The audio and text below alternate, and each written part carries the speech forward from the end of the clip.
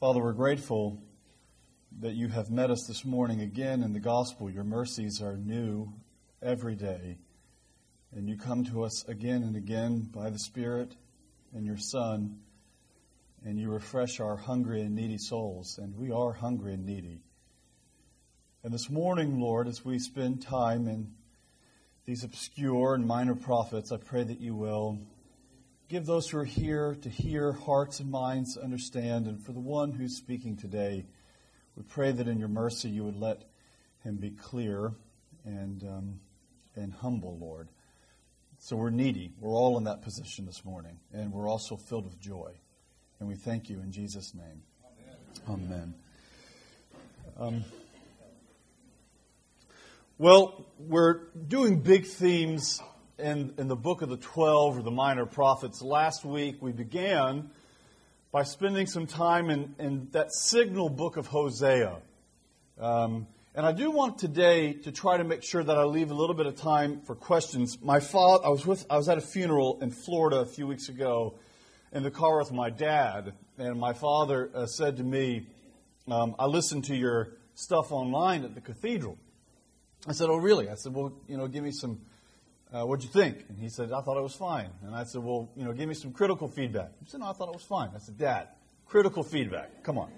He said, all right. And he was ready. So he was ready.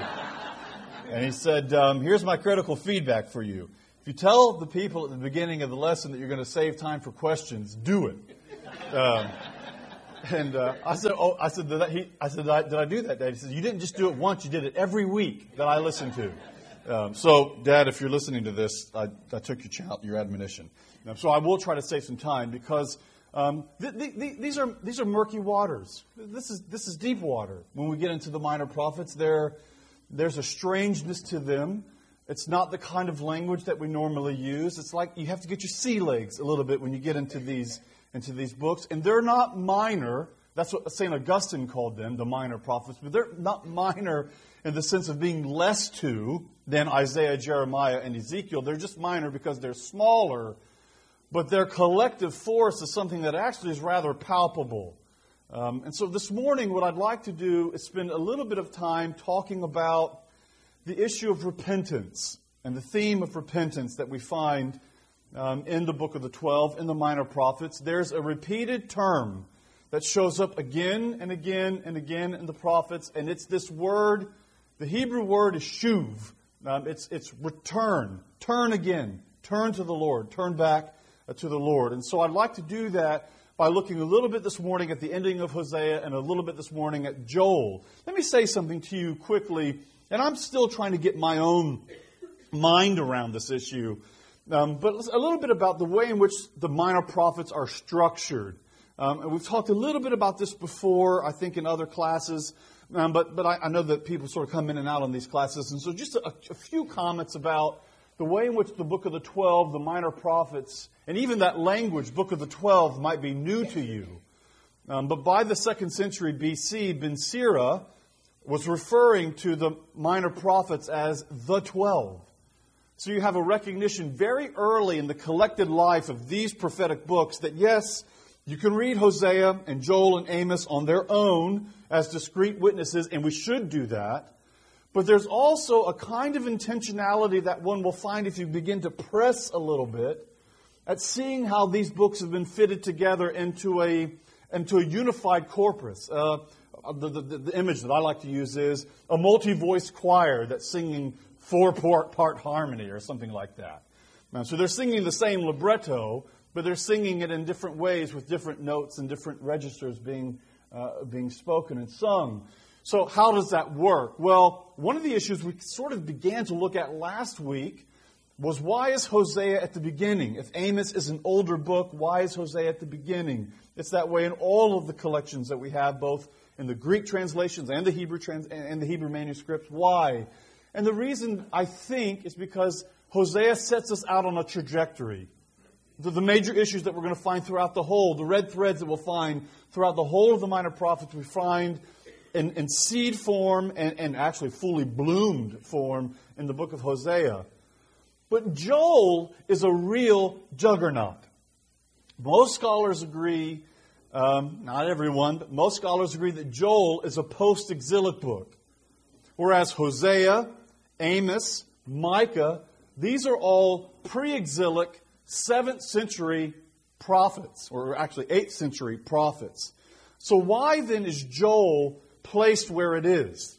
I think it's actually a really good question to wrestle with what Joel is doing. It's a significant enough question that one scholar by the name of Jim Nagowski has argued that Joel is the literary anchor of the whole of the book of the 12. Right? Now, I have to think through that some more, but that's his argument. And the reason why is something like this, I think, theologically. Hosea, it's kind of bad news, isn't it? Remember all this Lo Ami, Lo Ruhamah, Jezreel, and then you go and the wife is bought back and the children are redeemed. You will now be my son, you will be my people. But you have a real emphasis in the book of Hosea on the judgment of God on the northern kingdom. And just to kind of give us a little historical perspective on this, after 722 BC, the northern kingdom no longer was. Right? So the kind of prophetic word that you have from Hosea to the northern kingdom, it took hold. Right? They're gone. Tiglath-Pileser, followed by Sargon II, they came through, and Samaria, the northern kingdom, they're gone. Right? And then when you jump to Amos, and I don't know if I've mentioned this before, but just to give you a sense of what happens in the first 6 books of the minor prophets, you have Hosea. Would be a horrible quiz to give, wouldn't it? Hosea, Joel, Amos, Obadiah, Jonah, Micah. And the way in which those function is, at least in the first 6, northern prophet, southern, northern, southern, northern, southern. They work that way. So you have Hosea, northern prophet. Then you have Amos. He's a northern prophet. And if you want to get, if you're looking for warm, fuzzy feelings in your Bible reading this week, avoid Amos. If you're looking for, kind of go-get-em boy kind of reading, go to the Psalter or somewhere else. But Amos is a really hard book. There is hope in Amos, but you have to look real hard for it. For 3 transgressions, yea, for 4 will I come after my people. Right? And then what you have are all these nations, the Moabites, the Edomites, the Babylonians, the Assyrians. They're all bad. And you're thinking, yeah, they're all bad. And then all of a sudden, the prophet is talking about Israel and Judah. Right? We're in the mix with that group as well. So you have some really difficult stuff there in Hosea and Amos. And Joel is situated right between these two, I think in a way to hold our hand and to give us a bit of an interpretive guide to say, listen, what happened in Hosea and Amos, the word that's there, needs to be put in the right frame. And that is Joel chapter 2. If you turn to the Lord with all your heart, if you come back to Him, you will meet Him in His grace and His mercy. So I want to read Joel 2 to you, because I think it's at the center of this Hosea, Joel, Amos situation that's going on. Verse 12, yet even now, says the Lord, return to me with all your heart, with fasting and weeping and mourning. Rend your hearts and not your clothing. Return to the Lord your God, because He's gracious, He's merciful, He's slow to anger, He's abounding in steadfast love, and He relents from punishing. Who knows whether He will not turn and relent and leave a blessing behind Him, a grain offering, a drink offering for the Lord your God. So here's the challenge in the middle of Joel. The challenge is return to the Lord, because if you do turn to the Lord in repentance, that shuving, that turning, that looking to Him and recognizing our need and dependence on Him and Him alone, if you do that, you will always meet a God whose disposition toward you is one that's marked by grace and mercy. That's at the core of the prophetic message. When you turn to Him with all your heart, you will again and again meet a Lord, a Father whose disposition toward you is one of grace and of mercy. So this is right here at the heart of this. And you remember this question here: who knows? Maybe He will relent. Now here's a little. You don't have to answer this, but think in your mind.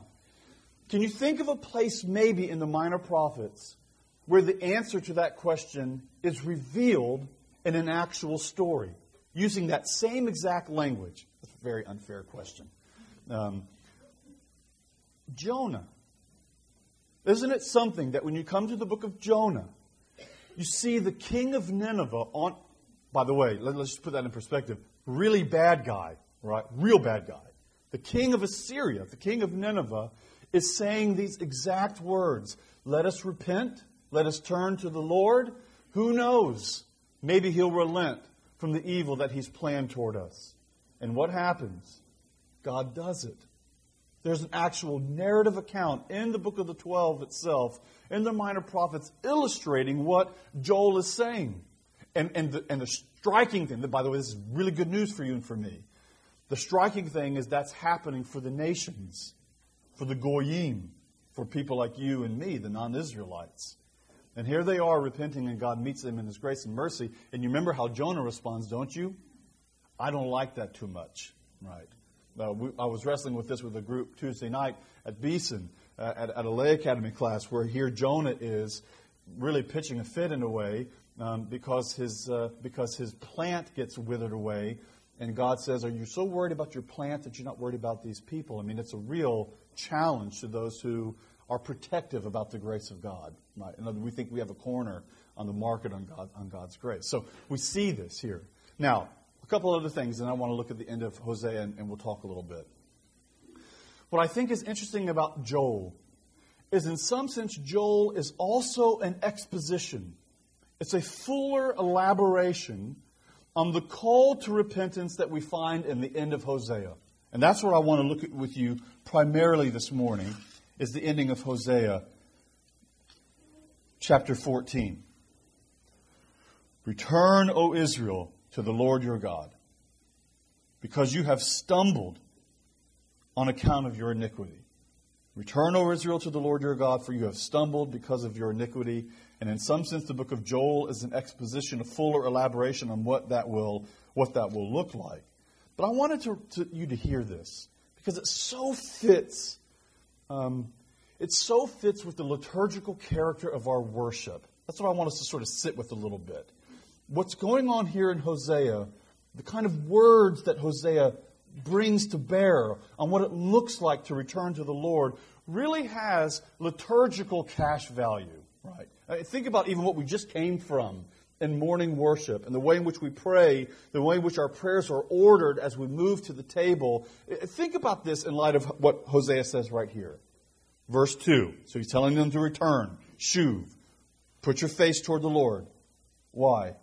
Because of your iniquity, because of your sins. Verse 2. Now listen to this. Take words with you. Right? This is an interesting kind of admonition. When you go to the Lord, make sure you've got some words that you're ready to take with you. And return to the Lord and say to Him, and here are the words, take away all guilt. And then there's another command. Accept that which is good, and we will offer the fruit of our lips. Now, this is a tricky verse, and it actually is a verse that I think, and I need to be careful how I say this, but we're in a classroom setting. I actually think the Hebrew helps a little bit here, because you have two imperatives. You have two commands that are given. And here are the commands. Number 1, take words with you. And number 2, accept. So take words. Number 2, accept. So what are the words that we are to take? This is the word. Take away all our guilt. Those are the words. John Calvin, I was reading Calvin on this text this week in preparation. And it's really something here that Calvin says the words that we take to God, our own words, have to correspond to His own word. In other words, our words correspond to His word. And the words that they're bringing here, take away all our guilt, flow right from the prophetic injunction one verse previous. Return to the Lord with all your heart. Why? Because of your iniquity, you need to return to the Lord. So when you return, you are confessing. Isn't this what confession is? Confession is saying what you say is right. Right? My character, my condition, where I am is correct. I can try to run and hide. I can sugarcoat it. I can paint it in a different way if I want to. But the truth of the matter is, I'm iniquitous from top to bottom.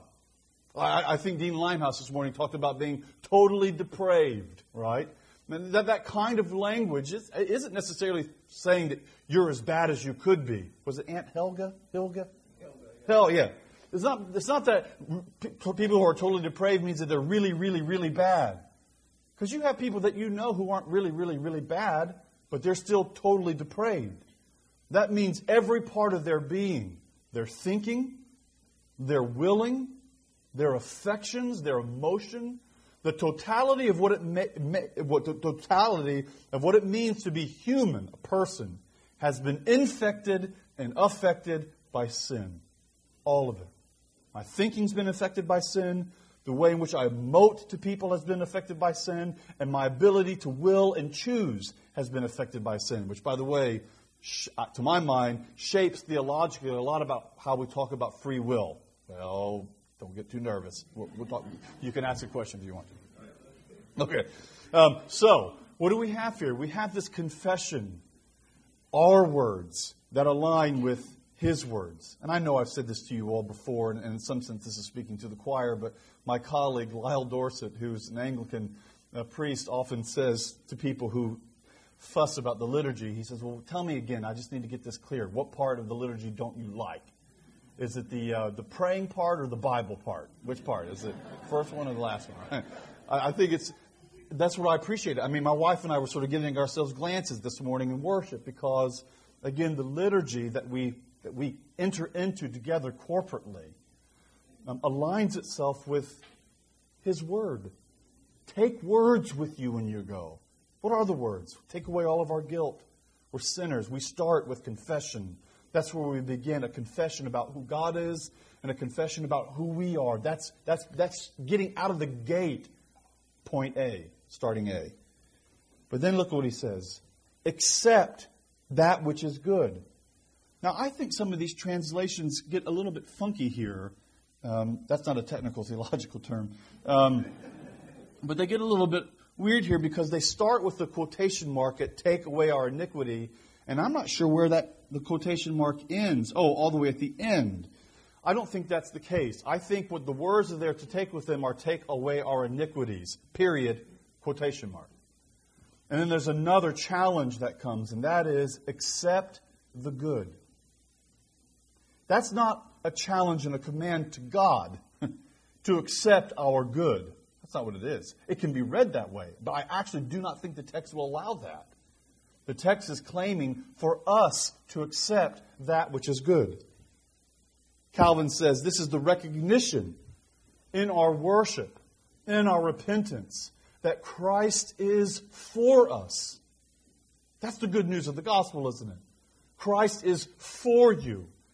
His disposition toward you is with lips turned upwards, right? He is smiling toward His people. He sings over His people. The Father sings over us. Why? Because we are in Him. We're in Christ. We're recognizing who we are. We're moving once again toward Him. Take words with you. Accept that which is good. What is it that we're to accept? The blessing of forgiveness. It's why the only human action that really works in the gospel, that then propels everything else, is faith. It's faith, isn't it? It's a confession and a belief that God is who He is, that we are who we are, and what God said is true. It's faith. It's belief. It's belief in the finished and the complete work of Jesus and the effective character of that work on our lives and relationships. The blessing of forgiveness. And then look what it says. And we will offer the fruit of our lips. Literally there, it's we will offer the calves, right, of our lips. The sacrifices of our lips. This is very much in line with what we find in the book of Hebrews. We don't bring sacrifices anymore of bulls and goats. What do we bring? We bring sacrifices of praise. We bring words that praise and lift up the glory and the goodness and the majesty of God because of what He's done for us. He's moved toward us. He did not wait for us to move toward Him, but He sent the Son into the far country to bring us back. Right. And what's the response that we have from that? It's praise. It's thanksgiving. It's gratitude that comes off of our mouths and is reflected once again in our lives. Praise and thanksgiving. And then look at this next verse. Verse 3. Assyria shall not save us. We're not going to ride upon horses.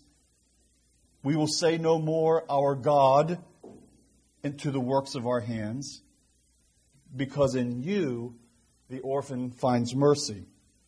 Right. So what is he saying here? He's saying we're no longer going to say that we're going to trust in our military might, our political machinations, and we're not going to trust in the gods that we make in our own hands. Which, by the way, takes on a metaphorical character within the prophets.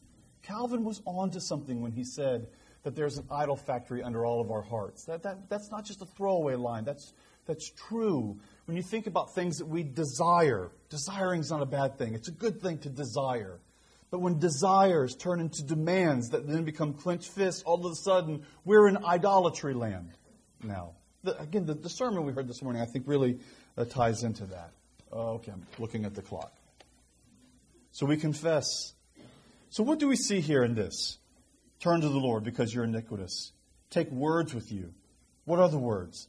Please remove our guilt. Then accept that posture of blessing, of forgiveness, which results in offering the fruit and the praise of thanksgiving and gratitude. The turning itself is an act of faith. It's a confession with our mouths and our lives that what God says about Himself and His ways, that is true. And He meets us again and again with His mercy.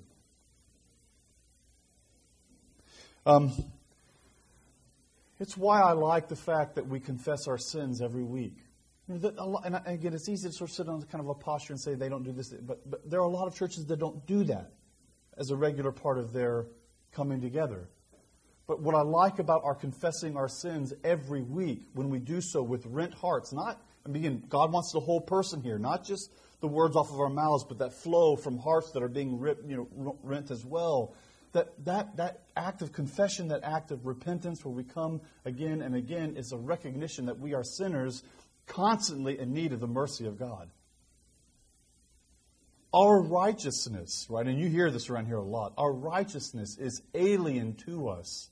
It's something that we have because we are in Christ.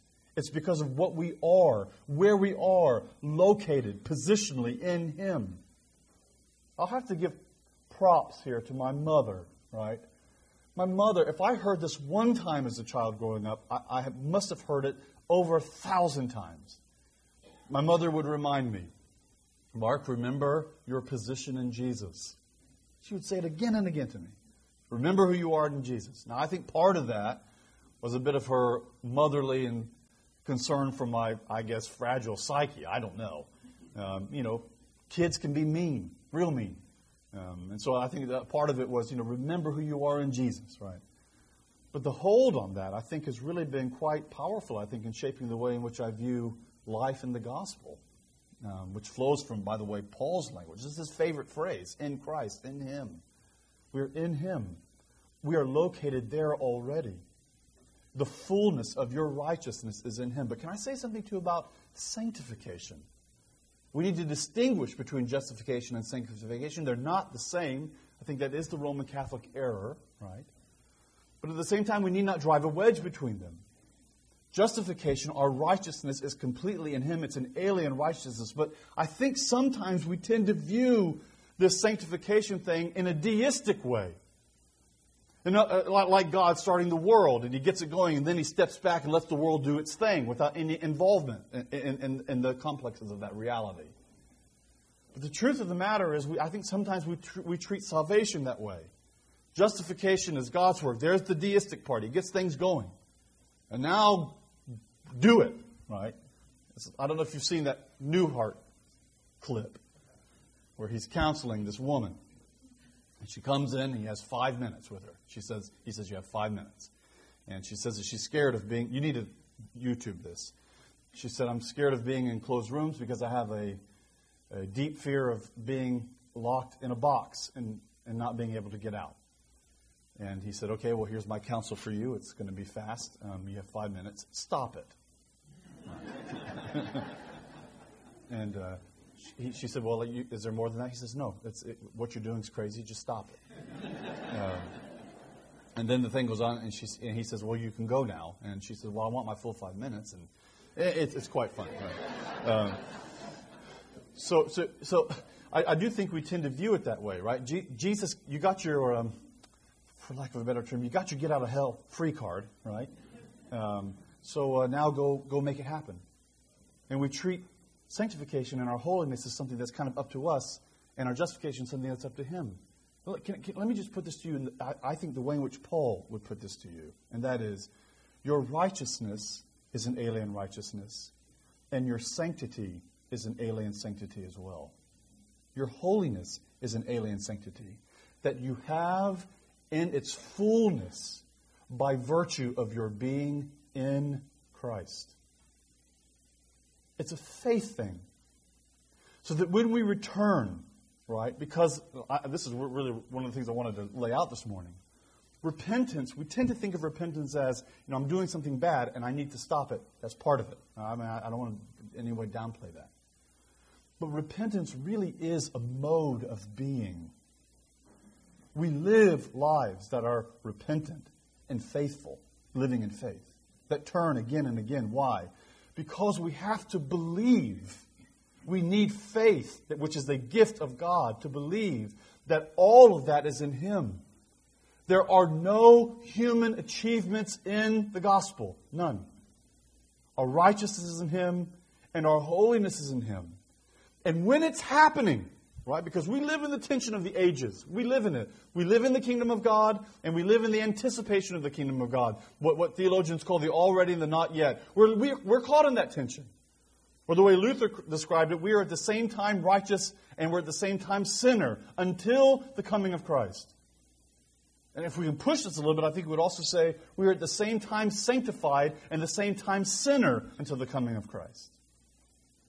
So that we turn again in faith to believe in that eschatological future, that what God says, what He declares about us, the relationship that He has resolved, that He has brought peace to, that we believe that that's true and real. And we walk into that in actions of obedience and faith, so that our actions begin to correspond in that kind of move. It's a profound thing. No one gets to say, look what I did. What they get to say is, here it is, who I am in Christ by His mercy and His grace, showing itself again, peeking its head through again. That forces us to Him and not to ourselves. Repentance, turning. It's something that we do in our liturgy every week. It is a gift that's given to us to turn our face again, once again, away from ourselves and to that other one who holds the fullness of our righteousness and our holiness, which then affects lives of gratitude and praise that move on from that. Rend your hearts, not your garments, said Joel. Rend your hearts, not your garments. Take words with you. Okay. Living up to my word now. Let's bat this around a little bit. Yeah, can I make a comment? Sure. See how you respond with it. But one of the things that has always intrigued me, and I think it's St. Paul, and I think it's Romans, but it's definitely in one of the epistles, is he makes a big deal about the flesh. When I say the flesh, I don't mean just skin and bones, but the flesh in the depraved sense. That the flesh is in us. He's talking to Christians, unequivocally, without any doubt. The flesh is in us. And then interestingly, he goes right on to say, but you are not in the flesh. You are in Christ. So the flesh is in us, but we are not in the flesh. You are in Christ. And I think this is exactly what you're talking about. That's one of the most profound contrasts that I think that he lifts up in the epistle. I don't know if you want to comment on that or yeah. I mean, I don't know. Some of you grew up in a world similar to the world I grew up in, where this flesh-spirit language that you have in Paul was kind of treated like black dog, white dog, both barking at each other inside. You're in the spirit and you have the flesh and they're fighting over one another. I'm not sure that really gets at the dynamic that's at play within the Pauline logic. And again, for lack of a better term, he's thinking eschatologically. He's thinking about the inbreaking of the kingdom of God upon us, right? So when I think what you're getting at there, Dean Limehouse, is really another way of articulating Luther's symbol, that we're at the same time righteous and just because we are in the flesh. That means we're still in this. We're not in the kingdom of God in the fullness yet. Our relationships are still broken and marred by the reality of sin, right? So we live in the flesh, we live in that world, but at the same time, we are in Christ fully, completely, now and in the future. And I think it's really a future look that tells us where your primary identity is. I've said this in here before, but again, I think it's a paradigm shift in some ways, and it's worth repeating again and again. The Mark Gillette that you see before you right now is not the real Mark. It's a shadow, a broken, sinful shadow of the real Mark that's safely hid in Jesus, that I'm anticipating at the fullness when I will see him as he really is. That's the real, and by the way, that's the real you too. You're there. And I'm already safely in him. And that's where my humanity safely rests. That's why Jesus is the humanizing human. He shapes for us what humanity is and puts us in that future place. So yes, I think that really taps into it. I mean, or in Galatians, it's no longer I who live, but Christ who lives in me. Right? So there's no self-achievement. Yeah. How are we to understand in the liturgy when we do the weekly confession of sins and say, forgive us all that is past, and then we add, and may we hereafter lead a righteous and sober life. And I always think, next week I'm going to come back and say, well, that prayer wasn't quite answered, you know. So why do we implore God that we're going to, that hereafter, like there's going to be some great change? I mean, the language sounds like that, and yet we realize we're going to be back next week. But how do we understand that verbiage in the literature? Yeah. The liturgy. Yeah. I was thinking about that this week, actually, and that's a good question. And what I think the liturgical dynamic that you have there is something that actually reveals the reality of our spiritual dynamic. That we come again, we confess, and then that confession, by the way, is a resolution. Right? I was reading, a colleague of mine put me onto this, but I was reading the 1662. Is that right? The prayer that is offered there before communion. Google that. It's a strong admonition in this way to think about a resolution of life, right? In other words, to say, yes, by your grace, I'm freed, I'm confessing my sins, and also by your Spirit, I hope to live into what you've called me to be. I mean, to think about it from a Pauline perspective, the challenge is, be who you already are. That was the challenge. But I think the dynamic that we have is a dynamic that recognizes, instead of, and this is where I differ a little bit from my own Calvinist and Reformed tradition where I was trained. They tend to view this as progressive. You're kind of moving upward, right? But I don't know. There's probably a part of that. But the reality is I think we know ourselves too well to trust too much in that.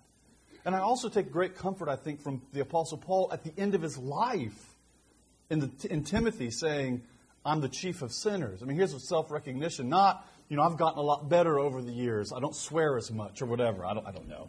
But I'm the chief of sinners. So it can't be that kind of dynamic.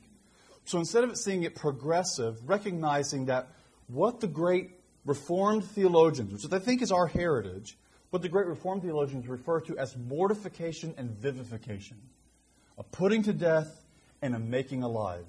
That dynamic is a constant dynamic of the Christian life that has to be repeated again and again. So our mortification, putting to death of sin, what God has already put to death in Christ, making that actualized, mortification, and then being made alive in Him, that is a dynamic that happens again and again and again. And the prayer that we pray every week, I think, captures that dynamic actually rather well. I'm confessing my sins. I'm resolved. Mortification, vivification. Next week, mortification, vivification, again and again. Instead of progressive, I'm getting better, it's the reality that the gospel comes to us in Jesus again and again and again and again. That's how I'm trying to think through it. You want to press back? Well, yes. Do you ever feel a little discouraged, though, saying, hereafter I'm going to do these great things? That is where faith is. I really believe it. I mean, I think about it the way in which I deal with my children. I mean, just this morning, I exhibited my own lack of sanctification. I look at them and I think, I have to parent them in faith. It's where faith comes into play, where we believe, number one, that we are fully who we are already in Jesus. And number two, that we trust that Christ will, by His mercy and His strength, allow us to do those good works that He's called us to do, not for self-glory, not for human achievement. That's been tried and done and it doesn't work. But for the recognition of living a life of gratitude that points away to say, what you say is true. And this is something I didn't get at this morning, but I wanted to, and I'm glad you're pressing me on this. And the act of faith, too, is believing that what God says, what He wants us to walk into, the actions that He wants, the obedience that He wants to follow from our freedom, is better. That's where faith comes in, too. It's better. That's what I think about even from a parenting standpoint, but think about it from ourselves. We hear what Jesus calls us to. We see the word of the commandments of God. And it's a real act of faith, I think, to say, you know what God says, walking in that way, is the best. It's not the Father in heaven slapping us on the hand. It's the Father saying, walk in this way, because in this way this is life. This is the fullness of life. Would you say it feels like effort? Yes. And let me be clear on Even though this. it's the grace of God? Yes, and let me be clear on this. There is human action and effort involved. But again, that's only made possible because of the interior work of Christ that has freed us to do that. But think about what Paul says, right? Work out your own salvation in fear and trembling, because He's the one who's working it out in you. That's exactly the dynamic of Paul in Philippians chapter 2 and 3. So would you disagree with Luther when he said, love God and do as you please? I've always heard that. I've never seen that. I've heard it attributed to Augustine. I've never seen it. But I think there's probably something right there. I think the instincts of that is right. Why? Because the love of God, right, shapes us for our own desires and affections to want to love what God loves. So there's a sense in which the love of God leads to things that please Him. We can lead lives that are pleasing to Him. Listening to this makes me think of, is it 2 Corinthians where Paul talks about beholding God with unveiled faces? Is that 2 Yes, Corinthians? 3, yeah. Yeah, so I'm thinking about the whole chapter and group of chapters where he keeps going back to that image. But that one passage where he says, we, with unveiled faces, beholding the glory of God, and then we're being transformed into that same image, makes me think that the sanctification part is not, Aunt Helgification.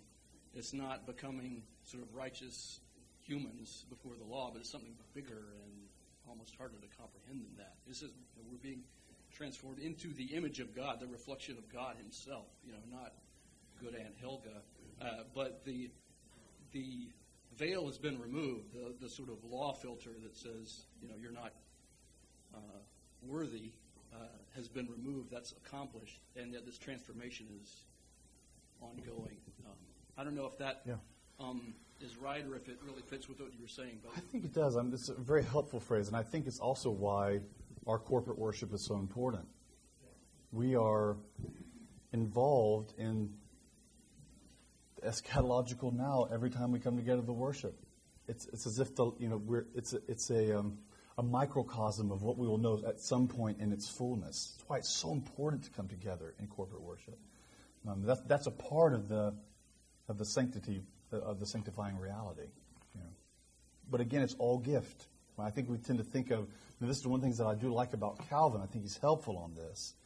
Is Calvin talks about both of these realities being gifts.